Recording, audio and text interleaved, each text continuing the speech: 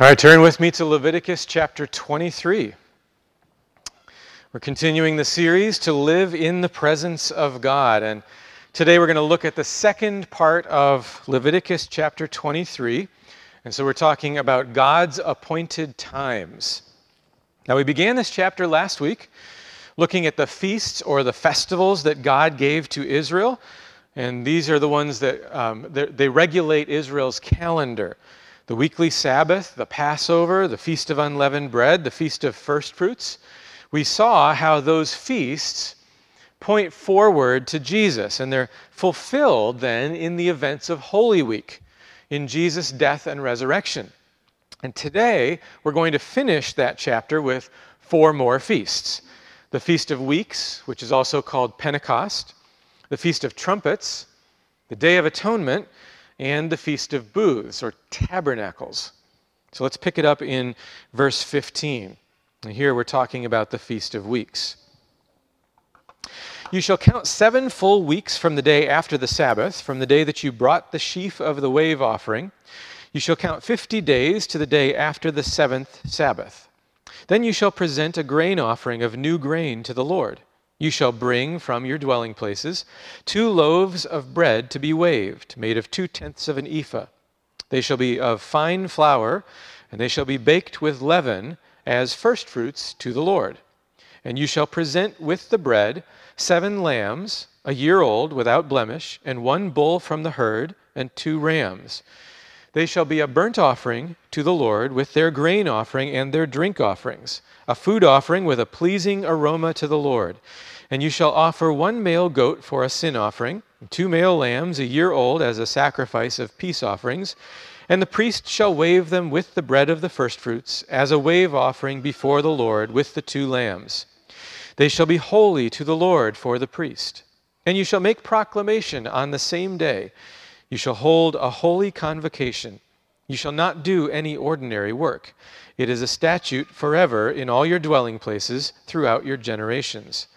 And when you reap the harvest of your land, you shall not reap your field right up to its edge, nor shall you gather the gleanings after your harvest. You shall leave them for the poor and for the sojourner. I am the Lord your God. All right. So at a basic level, this feast is a celebration of the spring harvest. It demonstrates gratitude to God for the blessings of the harvest. And we've said before that the number 7 is the number of fullness or completeness, perfection. This feast takes place after the 7th 7 from the Feast of First Fruits. So 7 days in a week and 7 weeks. It's the fullness of fullness. By the time of Jesus, the Feast of Weeks had come to be closely associated with the giving of the law at Mount Sinai. Now that's really important to understand. When we understand the significance of the Feast of Weeks. Passover took place, we saw last week, on the 14th of the month of Nisan. And then Exodus 19 tells us that on the 3rd new moon, after the people of Israel had gone out of the land of Egypt, on that day they came into the wilderness of Sinai. Then there's a couple of days of Moses going up and down the mountain, meeting with God and bringing others back up the mountain with him. So the Bible doesn't give us an exact number here, but it's right around 50 days from Passover to the giving of the law at Sinai. So the Feast of Weeks, or Pentecost, was understood as not only God giving the blessing of the harvest, but also God giving the blessing of his law. That's important to keep in mind. Now, in the New Testament, after Jesus ascends back into heaven, Acts 2 tells us what happened at Pentecost, the Feast of Weeks. Acts 2 says that when the day of Pentecost arrived, there came from heaven a sound like a mighty rushing wind, and it filled the entire house where the disciples were sitting, and divided tongues as of fire appeared to them and rested on each one of them. And they were all filled with the Holy Spirit and began to speak in other tongues as the Spirit gave them utterance. So on Mount Sinai, there were loud storm sounds and fire, and God descends on the mountain. Now on Mount Zion in Jerusalem, there are loud sounds of wind, and there's tongues of fire, and the Holy Spirit descends on them. Later, Paul explains to us that the Spirit of God is like the law, but written on our hearts. At Sinai, God gave the blessing of the law. At Pentecost, in Acts 2, Jesus poured out the blessing of the Spirit. Let me give you another parallel. As soon as the law was given at Mount Sinai, when Moses came down the mountain, you remember what the people were doing? They were breaking the law already. They're worshiping the golden calf. And Moses tells the Levites to take swords and kill those who are committing this sin. Exodus 32, verse 28 tells us that that day about 3,000 of the people fell. Then at Pentecost in Acts 2, Peter preached a sermon calling for repentance and faith in Jesus. And what happened? Acts 2, verse 41 says, "So those who received his word were baptized, and there were added that day about 3,000 souls." Paul writes later to the Corinthians about the law and the Spirit, and he says, "The letter kills, but the Spirit gives life." Here's another scripture passage to think about. And as I read this one for you, Isaiah 2, 2 and 3, keep in mind that Jesus said he's the true temple. And he said that if he was lifted up, he would draw all men to himself. Okay, here's Isaiah 2, 2 and 3. "It shall come to pass in the latter days that the mountain of the house of the Lord," that's the temple, so that's Jesus, "shall be established as the highest of the mountains, and shall be lifted up above the hills. And all nations shall flow to it. And many peoples shall come and say, let us go up to the mountain of the Lord, to the house of the God of Jacob, that he may teach us his ways, and that we may walk in his paths. For out of Zion shall go forth the law," now in the person of the Holy Spirit, "and the word of the Lord from Jerusalem."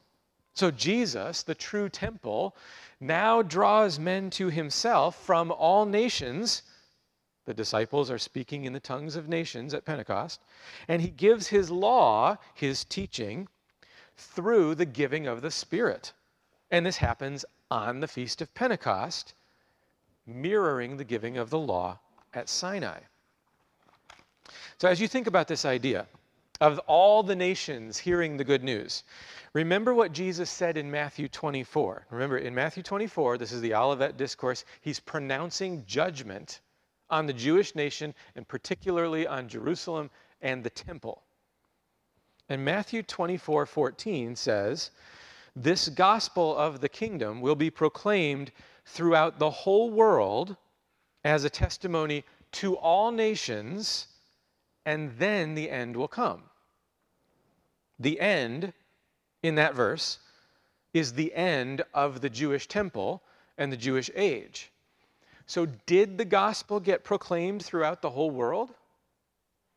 Well, the gospel is proclaimed at Pentecost in the tongues of the nations. So those people all take it back to their nations. And listen to what Paul says has already happened before 70 AD, when the temple is destroyed, during the lifetime of the disciples. Listen to what Paul says. Colossians 1, 5 and 6. "The gospel which has come to you, as indeed in the whole world it is bearing fruit and increasing."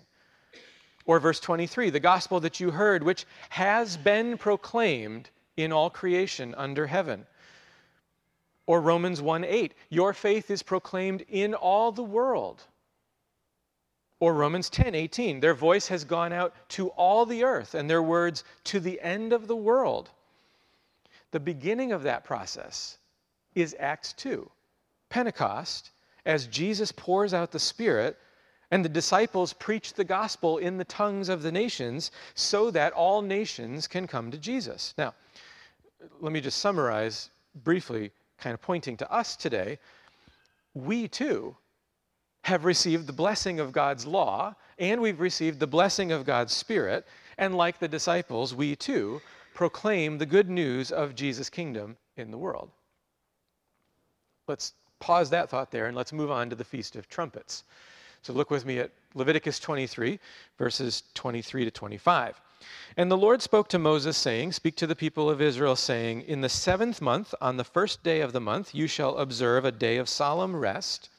a memorial proclaimed with blasts of trumpets, a holy convocation.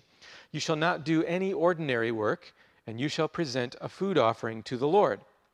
All right, so if you just read those verses, we don't get any details here about the significance of the Feast of Trumpets. But throughout Scripture, trumpets are an announcement. They call the people together, and they're often associated with an announcement of God's judgment. The trumpet is a warning of impending judgment, coming judgment.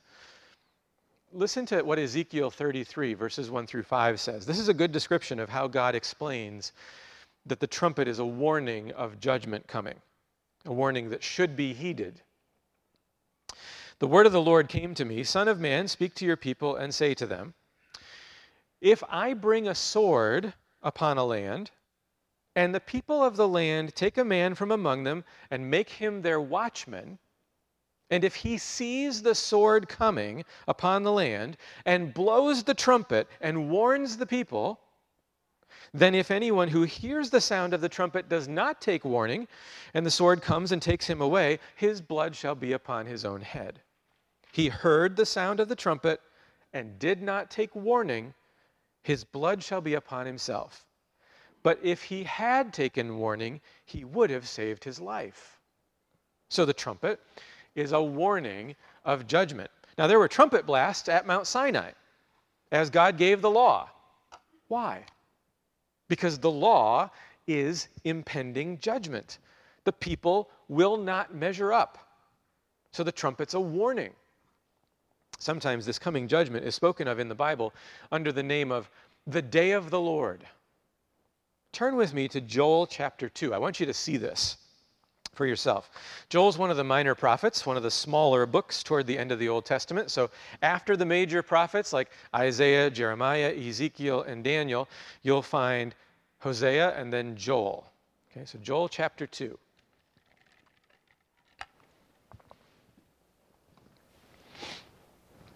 All right, and if you're in Joel chapter 2, we're going to start in verse 1. And by the way, when we get towards the end, you're going to hear verses that Peter quotes at Pentecost.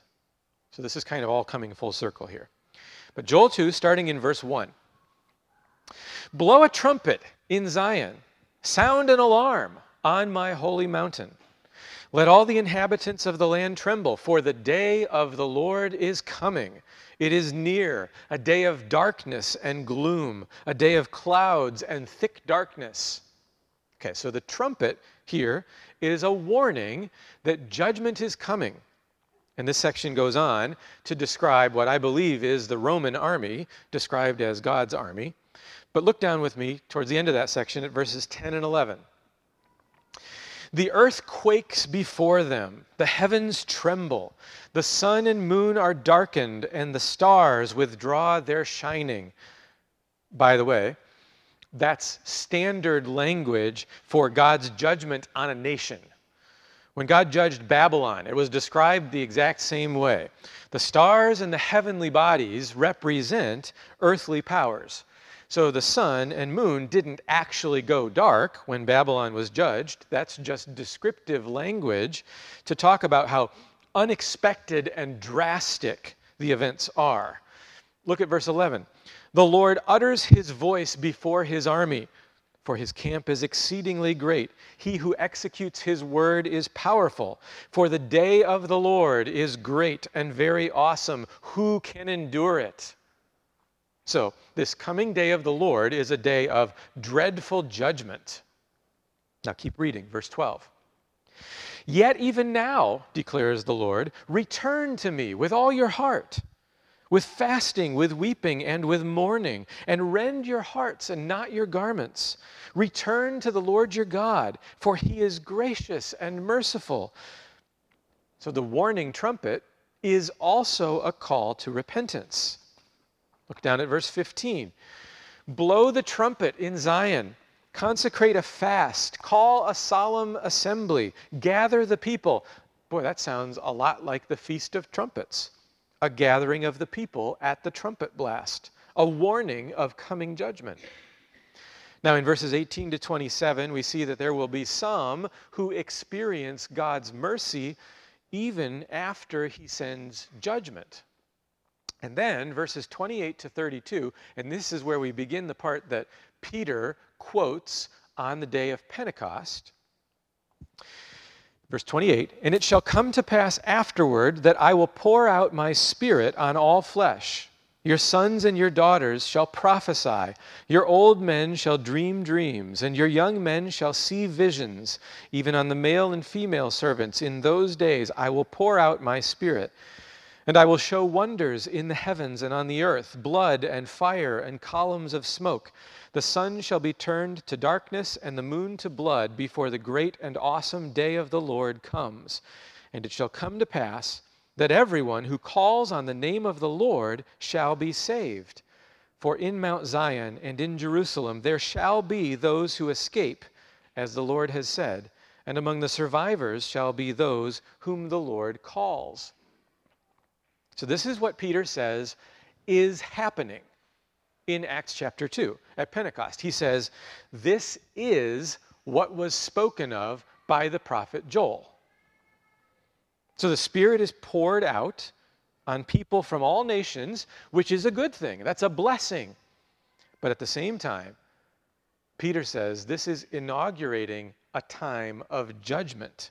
Blood and fire and smoke and darkness. Standard language for judgment on a nation. Which nation is being judged? Israel. As Jesus said would happen.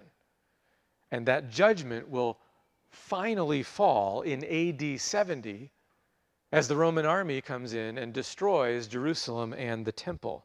And this, Peter says, is the trumpet blast of warning, as Joel 2 shows. But note the last verse there in Joel 2. There will be survivors. Who are the survivors? Those whom the Lord calls, the church, believers from all nations, Jew and Gentile, who have faith in Jesus. So turn with me now over to Matthew chapter 23. I want to show you how this plays out in what Jesus says. Matthew 23. And here we're going to see Jesus giving some dire warnings. He gives 7 woes. And these are the prophetic warnings, the trumpet blasts, so to speak. So if you're in Matthew 23, just look with me. We're going to skim through it here. Look at verse 13. "But woe to you, scribes and Pharisees." Verse 15. "Woe to you, scribes and Pharisees." Verse 16. "Woe to you, blind guides." Verse 23. "Woe to you, scribes and Pharisees." Verse 25. "Woe to you, scribes and Pharisees." Verse 27, "Woe to you, scribes and Pharisees." Verse 29, "Woe to you, scribes and Pharisees." Were you keeping count? How many woes? 7. This is the complete picture here that Jesus is giving. This is the final warning, so to speak. And when you come down to the end of the chapter, look at verse 37 and what he says there. "O Jerusalem, Jerusalem, the city that kills the prophets and stones those who are sent to it, how often would I have gathered your children together as a hen gathers her brood under her wings, and you were not willing. See, your house is left to you desolate." Now that's a dire warning. And their house, the temple, would be left desolate in AD 70 as the Roman army destroyed the temple and the Jewish age came to an end. Now, the next verses, as we move into Matthew 24, look at what happens. Jesus leaves the temple. That's kind of a bad sign. Jesus left the temple and was going away when his disciples came to point out to him the buildings of the temple. But he answered them, "You see all these, do you not? Truly I say to you, there will not be left here one stone upon another that will not be thrown down." So the disciples ask him about the temple. He says, it's going to be destroyed. Not one stone left on another. And by the way, that is exactly what happened in AD 70. Verse 3. "And as he sat on the Mount of Olives, the disciples came to him privately, saying, 'Tell us, when will these things be, and what will be the sign of your coming and of the close of the age?'" Now, Mount of Olives, if you're looking at the geography of the area, if you're looking at a map and you see Jerusalem, The temple sits on the eastern edge of Jerusalem, right on the edge of a cliff, and down into the valley there, that's the Kidron Valley, there's the Kidron River, and right up the other side, that's the Mount of Olives. So if they're on the Mount of Olives, looking across the valley, they're looking directly at the temple. So they walk out there. The disciples say, well, when are these things going to take place? These things that you've been talking about, this coming judgment, your coming in judgment. When is this going to be? Verse 4, Jesus answered them, "See that no one leads you astray. For many will come in my name, saying, I am the Christ. They'll lead many astray. And you'll hear of wars and rumors of wars. See that you're not alarmed, for this must take place, but the end is not yet. For nation will rise against nation, kingdom against kingdom. There will be famines and earthquakes in various places. All these are but the beginning of the birth pains." So kind of like Peter said, that this is what Joel talked about, the day of the Lord. He's announcing the arrival of it.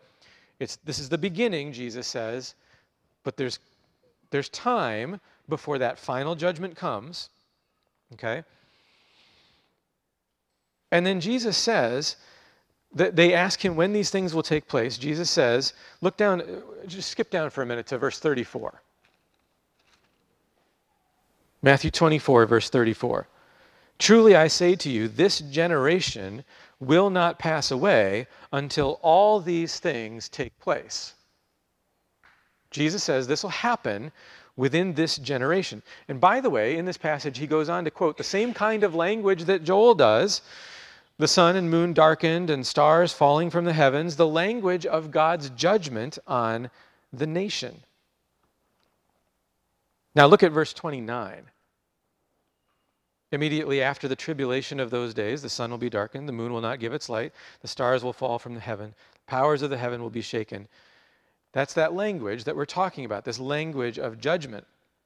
So, the way that Jesus says this, there's a couple of things for us to take note of. First of all, there will be survivors to this judgment that he's talking about. Okay? Look at verses 15 and 16. We looked at verse 14. "This gospel of the kingdom will be proclaimed throughout the whole world as a testimony to all nations. Then the end will come." Then look at verses 15 and 16. "So when you see the abomination of desolation spoken of by the prophet Daniel standing in the holy place," let the reader understand, "then let those who are in Judea flee to the mountains." How do you escape this coming judgment? You flee to the mountains around Jerusalem. You flee to the mountains in Judea. So there will be some who survive, kind of like what Joel 2 said. Those who survive, those who remain, will be the ones called holy to the Lord. So this is what Jesus is talking about is a very local event. Those who are in Judea should flee to the mountains. You have this question, you read this language and you go, well, what is the abomination of desolation, right? And there's been all kinds of books that suggest exactly what it is. And there's one really simple way to understand what that is talking about, and that is to look at the parallel passage when Luke records this event. Because Luke is writing for a different kind of audience, and he just puts it in different language. So let me just show you this. It's the same exact section, and it's the same language. He just explains what that abomination of desolation is. But when you see, and Matthew says the abomination of desolation, Luke says Jerusalem surrounded by armies, then know that its desolation has come near. Then let those who are in Judea flee to the mountains, and let those who are inside the city depart, and let not those who are out in the country enter it. So where is the judgment falling? It's falling on Jerusalem. How do you escape it? Get out of Jerusalem. Go out into the mountains. So the abomination of desolation that Matthew's talking about, that is Jerusalem surrounded by the Roman army. It's the idea that Gentile armies are now going to invade and come right into the temple, right into the Holy of Holies, and they're going to tear the whole thing down. Okay? Now, who is likely to heed Jesus' warning? Those who believe Jesus. His followers. Christians. So the Christians who are in Jerusalem in the years leading up to AD 70, when they start to see this and the Roman army is coming and they realize this is the moment, this is what Jesus was talking about, what do? They get out of Dodge. right? They head out of Jerusalem. And this is why, by and large, the Christians survived that event, because they listened to what Jesus said. They were the survivors, like Joel 2 talked about, like Jesus talks about. They're the ones called holy to the Lord. They obeyed his word. And that all happens within 40 years, which, by the way, biblically, that's a generation of Jesus' warning. Remember what Jesus said in verse 34, this generation will not pass away until all these things take place. Now let me connect this back to what we were just talking about with the Feast of Weeks. We saw in the Feast of Weeks that the harvest, it's a celebration of harvest, but that harvest involves all the nations. At Pentecost, the Spirit is poured out on people from all nations. They go back with the gospel message, right? The giving of the Spirit mirrors the giving of the law. And when the Spirit comes at Pentecost, people from all nations hear the good news, they take it home with them, and Paul says the gospel has gone out into all the world. Now, some people think that the idea of the gospel going to all the world is something that takes thousands of years, despite Paul having said that it was accomplished. And that once every people group has heard, then Jesus will come, the second coming. It is true that there's a second coming, that Jesus is coming back, but that's not what this is talking about. Think about this. In Matthew 10, Jesus gives instructions to his disciples. He says, you're going to go out and you're going to spread the good news of the kingdom. But he says this. He says, you will not have gone through all the towns of Israel before the Son of Man comes. This is talking about his coming in judgment. Jesus dies, rises from the dead, he ascends into heaven and is seated at the right hand of God the Father, ruling and reigning. All authority in heaven and on earth has been given to him. He pours out the Spirit. Peter says, this is what Joel was talking about. This is what Jesus was warning about. This is happening now. So hold these two together in your mind. Number one, the gospel will go to all nations before Jesus comes. And two, there won't even be enough time to take the gospel to all the towns and cities of Israel before Jesus comes. This coming of Jesus is his coming in judgment, as he foretold, judgment on the Jewish nation for their unbelief and their rejection of Jesus as the Messiah. It's the judgment that happened in AD 70. It's the Roman army destroying Jerusalem and the temple, and it's the end of the Jewish age. Now, there is coming a future judgment. Hebrews 9 tells us that it's appointed to man once to die, and after this the judgment. John writes, if we have faith in Jesus and his love is shown in us, then we can have confidence for the day of judgment. And Paul writes in Romans 5 that since we've been justified by faith, we have peace with God. And then he goes on to say in Romans 8 that there is therefore now no condemnation for those who are in Christ Jesus. And the Feast of Trumpets reminds us of God's judgment. But for believers, that judgment has already been taken by Christ. Let's move on to the Day of Atonement. So we're in Leviticus 23, and we're looking at beginning in verse 26, the Day of Atonement. And the Lord spoke to Moses, saying, now on the 10th day of this 7th month is the Day of Atonement. It shall be for you a time of holy convocation, and you shall afflict yourselves and present a food offering to the Lord, and you shall not do any work on that very day, for it is a day of atonement, to make atonement for you before the Lord your God. For whoever is not afflicted on that very day shall be cut off from his people. And whoever does any work on that very day, that person I will destroy from among his people. You shall not do any work. It is a statute forever throughout your generations in all your dwelling places. It shall be to you a Sabbath of solemn rest, and you shall afflict yourselves. On the 9th day of the month, beginning at evening, from evening to evening, shall you keep your Sabbath. Now, I'll be brief here for two reasons. Number one, talking about the Sabbath. We've already talked about it some. We're going to come back to it again next week. And the Day of Atonement, we really covered this in detail back in Leviticus 16. So let me just kind of summarize. The central part of the Day of Atonement ritual involves the two goats. You may remember this. One goat was slaughtered, and its blood was brought into the Holy of Holies to cleanse that place, and then the holy place, and then the altar, and the cleansing moves out from God's presence out into the rest of the camp. The second goat symbolically takes the sins of the people on itself, and then it's sent out into the wilderness. And the judgment that fell on those goats instead of the people happened 9 days after the Feast of Trumpets. Trumpets is a warning of judgment, and then on the Day of Atonement, judgment falls on the substitute.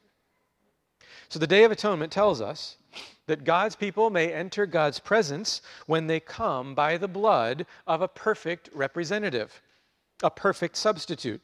And that perfect representative carries our sins far away. And of course, that picture's pointing to Jesus. In his death on the cross, Jesus dies as our substitute. He takes the penalty for our sin on himself. He carries our sin to the grave, like we saw in the Feast of Unleavened Bread last week. He presents his own blood in God's presence, opening the way for us to come into God's presence if we are in Christ. He is both the sacrifice and the high priest who brings it. And when we have faith in Christ, our sins are removed and we're welcomed into God's presence. Psalm 103 says that as far as the east is from the west, so far does he remove our transgressions from us. How far is the east from the west? Well, east is one direction as far as you can go, and west is another direction as far as you can go. They're infinitely far away. That's what he does with our sins. Jesus now serves as our advocate and intercessor, our representative in God's presence. He defends us against accusations because the penalty of our sin has been paid. And he ushers us into God's presence by his blood. That's the Day of Atonement. The final feast in Leviticus 23 is the Feast of Booths, or tabernacles, a temporary dwelling. So let's look at verses 33 through 44 now. And the Lord spoke to Moses, saying, Speak to the people of Israel, saying, On the 15th day of this 7th month, and for 7 days is the Feast of Booths to the Lord. On the first day shall be a holy convocation. You shall not do any ordinary work. For 7 days you shall present food offerings to the Lord. On the 8th day you shall hold a holy convocation and present a food offering to the Lord. It is a solemn assembly. You shall not do any ordinary work. These are the appointed feasts of the Lord, which you shall proclaim as times of holy convocation, for presenting to the Lord food offerings, burnt offerings, and grain offerings, sacrifices and drink offerings, each on its proper day, besides the Lord's Sabbaths, and besides your gifts, and beside all your vow offerings, and besides all your freewill offerings, which you give to the Lord. On the 15th day of the month, of the 7th month, when you have gathered in the produce of the land, you shall celebrate the feast of the Lord 7 days. On the first day shall be a solemn rest. On the 8th day shall be a solemn rest. And you shall take on the first day the fruit of splendid trees, branches of palm trees, boughs of leafy trees, and the willows of the brook. And you shall rejoice before the Lord your God 7 days. You shall celebrate it as a feast to the Lord for 7 days in the year. It is a statute forever throughout your generations. You shall celebrate it in the 7th month. You shall dwell in booths for 7 days. All native Israelites shall dwell in booths, that your generations may know that I made the people of Israel dwell in booths when I brought them out of the land of Egypt. I am the Lord your God. Thus Moses declared to the people of Israel the appointed feasts of the Lord. So the Feast of Booths is sometimes called the Feast of Tabernacles. That just means to dwell. It's a dwelling place. It's a temporary dwelling place. During the Feast of Booths, the Jews built booths, temporary huts, made from branches of fruit trees and other kinds of branches, and they lived in them for a week. Now in Jerusalem, they're usually built on the roof of the house because they didn't want to clog up the streets. It was a reminder of their time in the wilderness before they arrived in their permanent home in the land. And the purpose was to remind them of God's provision for them during that time. So just like God's house during that time was the tabernacle, a temporary dwelling on his way to the temple, which would be permanent, so the Israelites dwelled in temporary dwellings on their way to the permanent dwelling in the land. And this feast was to be a time of rejoicing. Joy is not dependent on circumstances or permanence. That's not where the people were to find their security. Instead, their security, their confidence, their joy came from the fact that they served the Lord, and He provided for all of their needs throughout their whole time in the wilderness. The Feast of Booths was 5 days after the Day of Atonement. The Day of Atonement was what? It was God's provision for the people of their greatest need, being made right with God, dealing with their sin. So the Feast of Booths comes on the heels of the Day of Atonement. It's a rejoicing for all of God's provision for His people, beginning with salvation. Now, there were two central rituals to the Feast of Booths in Jesus' day: the water pouring ritual and the illumination of the temple courts.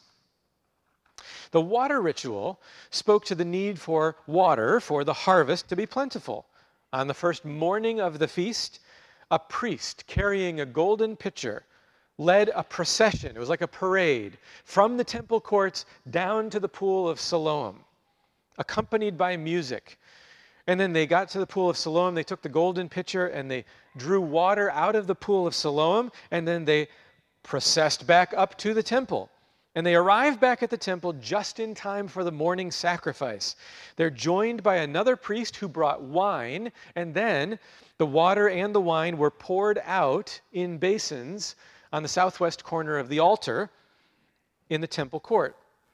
And the people, while they were doing that, the people were chanting Isaiah chapter 12 and verse 3. "With joy you will draw water from the wells of salvation." And then they would all sing Psalms 113 through 118.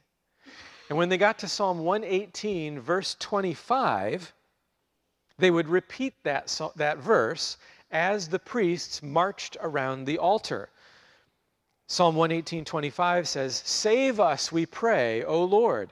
O Lord, we pray, give us success." So this ceremony is repeated each of the 7 days of the feast. And then on the seventh day, they marched around the altar 7 times. That should remind you of something from the Old Testament. It should remind you of the Battle of Jericho.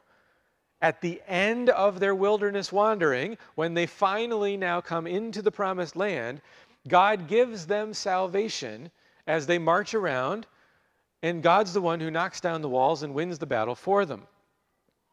Now, the other ritual, the illumination of the temple courts, involved 4 very large golden candlesticks with golden bowls, and they're standing in the court of the women in the temple area. And so there's 4 ladders that are put up to these candlesticks, and 4 young men from the priestly families would climb up there, and they would fill it with oil, and they would have a wick in there that was actually made from old garments of the priests, and they would light those 4 golden candlesticks, and it would light up the entire area. This is a nightly ceremony during the Feast of Booths, and this happens during a time of year, as we're getting into the fall, where the light is disappearing. And so the need for light is becoming more and more apparent. And the Mishnah says that there was not a courtyard in Jerusalem that did not reflect the light of the court of women.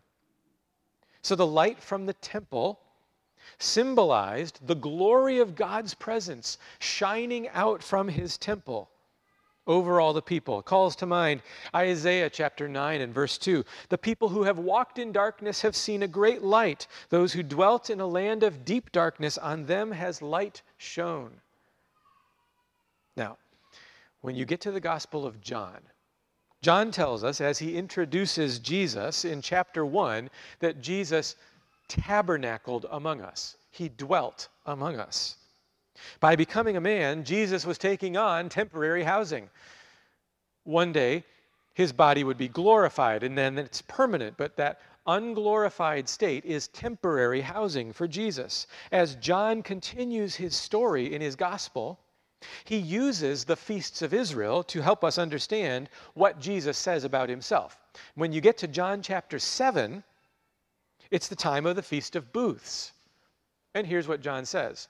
John 7, starting in verse 37. "On the last day of the feast, the great day, Jesus stood up and cried out, If anyone thirsts, let him come to me and drink. Whoever believes in me, as the scripture has said, out of his heart will flow rivers of living water. And the his heart, that's Jesus. So Jesus is the source of that living water. Now this he said about the Spirit, whom those believed in him were to receive, for as yet the Spirit had not been given because Jesus was not yet glorified. So when would that happen?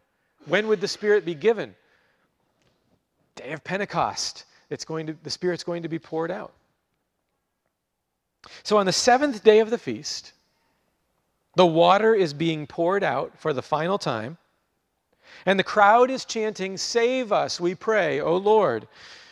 And Jesus says, in a loud voice, "I'm the source of living water." He's the one who will provide salvation and life. And then as John's account continues, in chapter 8, verse 12, Jesus says, "I am the light of the world. Whoever follows me will not walk in darkness, but will have the light of life."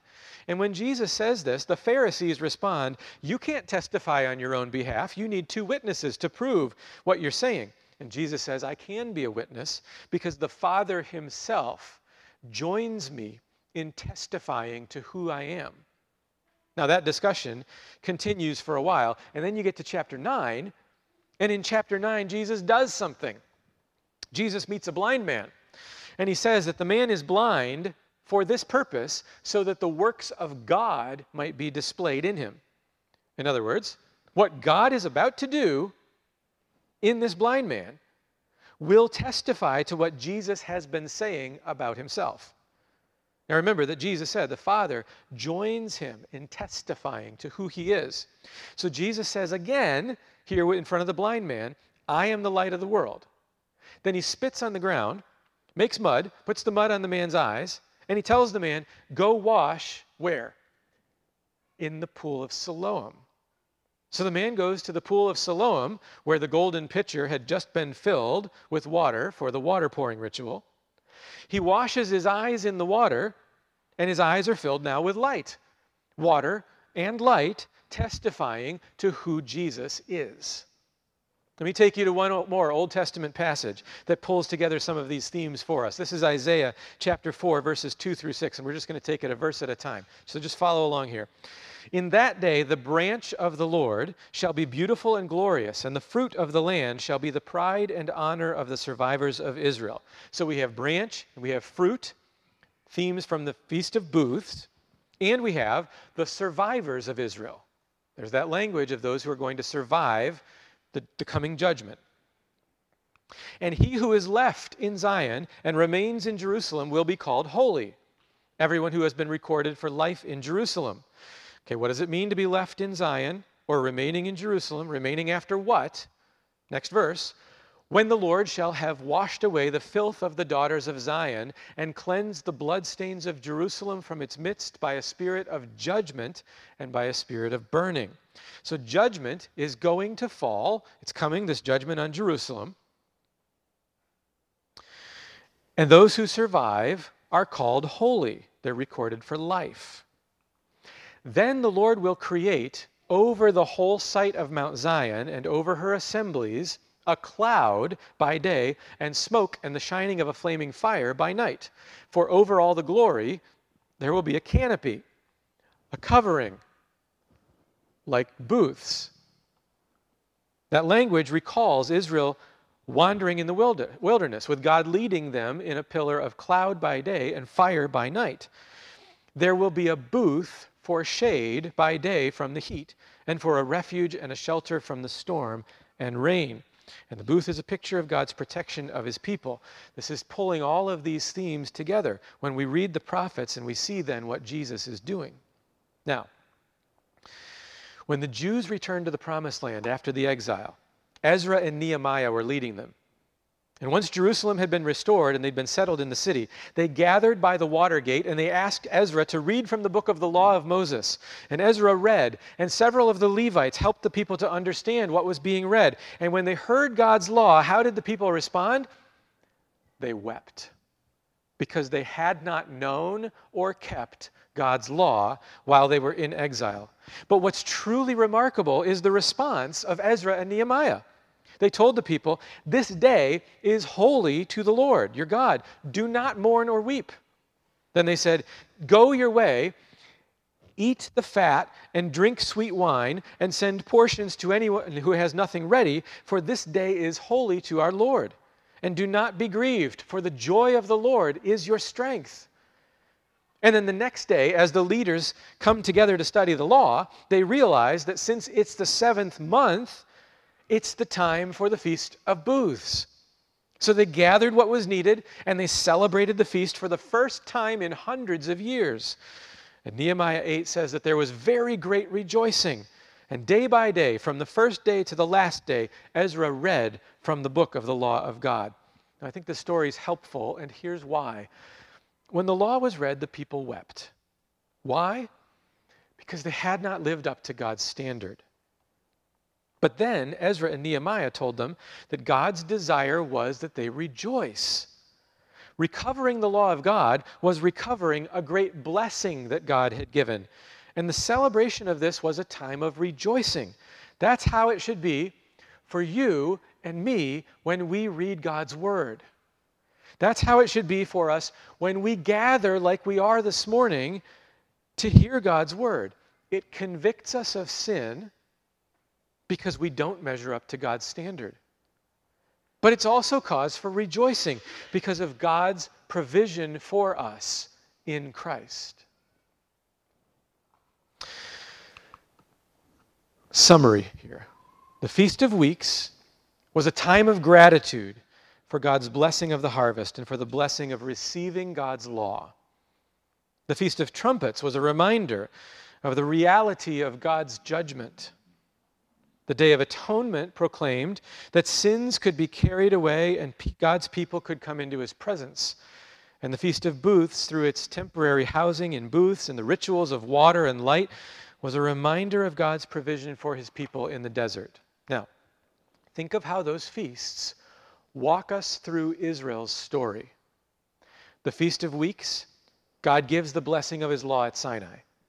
The Feast of Trumpets, the arrival of the law at Sinai is a blessing, but it's also a judgment, as seen in the judgment on those who worship the golden calf. The Day of Atonement, because of Israel's sin, the tabernacle had to be cleansed and the people's sin dealt with. The 2 goats symbolize how God dealt with their sin and enabled them to come into his presence. And the Feast of Booths, God provided for the people's need in the atonement, and he met their needs and protected them as they traveled in the desert. Now, we saw last week how the first 4 feasts in Leviticus 23 were fulfilled by Jesus during Holy Week. The Sabbath rest is achieved by what Christ did on the cross, giving us rest from our works. And the 2 days after Jesus' death were Sabbaths. The Passover, Jesus is our Passover lamb who dies in our place as our substitute so that we can escape God's judgment. The Feast of Unleavened Bread, Jesus takes our sin with him to the grave, and the kingdom of God is growing now by the power of the Spirit. The Feast of First Fruits, Jesus' resurrection is the first fruits of our resurrection. Because Jesus was raised, we can have confidence that we will be too. The 4 feasts we've added this week continue the story of Jesus beyond Holy Week. The Feast of Weeks, at Pentecost, Jesus poured out the blessing of the Spirit. The Feast of Trumpets, Jesus gave warnings of coming judgment. And Peter said that the events of Pentecost signified that the day of the Lord, spoken of by Joel, was now arriving. Pentecost was the trumpet blast, and the fall of Jerusalem and the temple in AD 70 was the judgment that Jesus had predicted. The Day of Atonement, those who would survive the coming judgment were those who had faith in Jesus, those whose sins were atoned for. And this is God's greatest provision for his people. and the Feast of Booths. God would continue to provide for his people who were in temporary housing. Temporary because their ultimate citizenship is in heaven, and they're bound for the promised land of the new heaven and the new earth. As we've gone through these, have you noticed how the story that the feasts tell, which is the story of Israel, and it's the story of Jesus, is our story as well? If you're a believer, God has given you a Sabbath rest from your works. Because Jesus, your Passover lamb, has died in your place, you no longer face God's judgment. Jesus takes your sin to the grave, unleavened bread.